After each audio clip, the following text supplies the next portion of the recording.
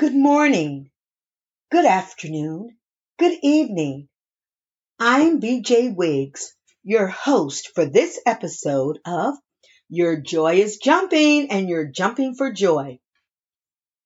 Today I'll be reading from a book entitled Stories and Tales from the Animal World by Emma M.C. Greenleaf, Redlands, California, originally published before 1901. I am retelling and reinterpreting one of the stories in the book entitled An Ant Story. Now, let's jump in and listen to events that sometimes happen to everyone in life. An Ant Story. In the rose garden, out in the front yard, there was an ant hill. One August morning, before the children had even thought of opening their eyes to wake up, a little ant had come to the door at the very top of the ant hill and had stopped a second to smell which way she had better go. "Ah," she said. Bacon. I'm just a little ant." And she set out on the double quick, right up the walk between the roses, up the broad steps, across the front porch, across the side porch, down the side steps, through the low window, into the cellar, and up the pipe which led to the kitchen sink. Now, if the plumber who put in the pipes had been a good, honest plumber and a good workman, the little ant could not have found any way to get into the sink.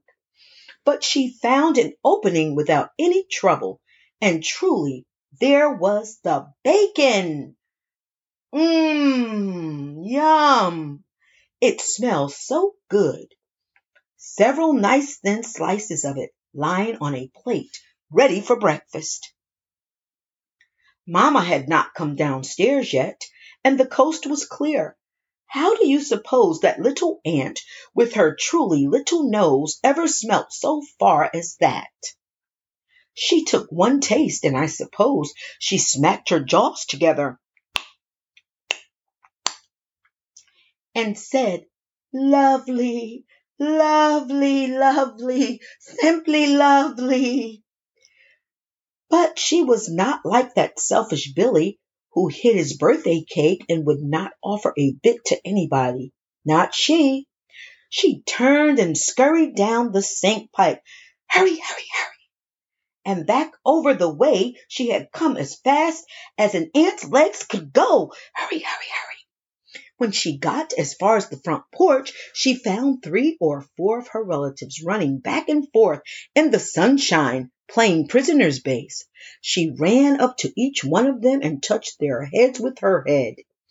I suppose ants talk with their heads instead of with their tongues, and I think probably she said to them, "Tippity-doo, tippity-da, fa-la-la-la-la, bacon, bacon in the kitchen sink. Tippity-doo, tippity-doo, yahoo, Kalamazoo, bacon, I love you." They left their game and made a beeline for the feast, marching 1, 2, 3, 4, 1, 2, 3, 4, while she went on to the anthill and told all the other relatives. It was about an hour later when Papa and Ted and Kathleen came out of the front door to take an early wheel ride. "Papa, oh Papa," called Ted, whose eyes always saw everything. "Come, quick, and look at the ants."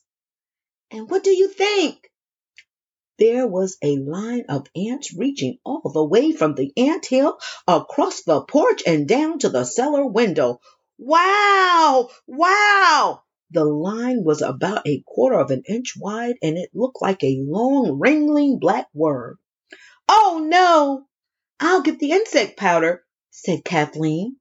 And in a moment she was back with a box of yellow powder, as fine as pepper. She scattered some of it in the ant path. As soon as it fell on the little fellows, they began to topple over and spin. zzz, around and around as an act for the world, as if they were drunk. Yikes, yikes, yikes, ant powder!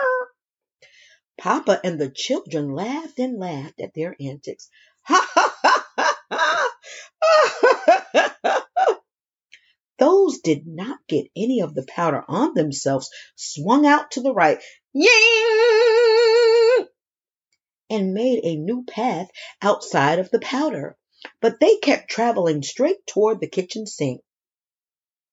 Let's follow the line, Papa, and see what they are after, said Ted. Not now. We must take our ride, my boy, or it will get too hot. At 8 o'clock, they all sat down to Mama's breakfast of strawberries, rice with cream, and rolls and coffee. Where is the bacon, Mama? Asked Kathleen. I wonder if she could smell as far as the little ant could. In the stove, said Mama. When I came home, I found it black with ants, and the sink full of them too. I forgot to put it in the icebox or on top of the kitchen stove last night. Those two places are the only spots in the house that they do not get into. I don't really know which is worse, the mice that got into the houses in the east or these ants in California. You don't have to climb on the sofa, Mama, or a chair when the ants come in, as you used to do when a mouse ran across the floor, suggested Ted. That is true, said Mama thoughtfully. On the whole, I think I'd rather prefer ants. Note: the insect powder fills the pores of the insect's that it cannot breathe. Most of them probably recover from the effects of it after a short time. A few die. They dislike it exceedingly and will never go near a place where it is scattered. Lessons to learn.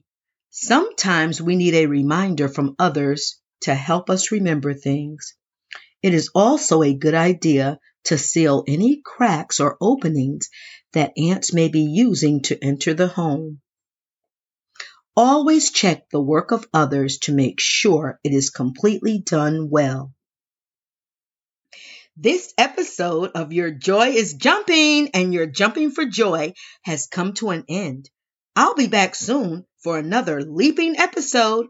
Have a wonderful morning. Have a wonderful afternoon. Have a wonderful evening.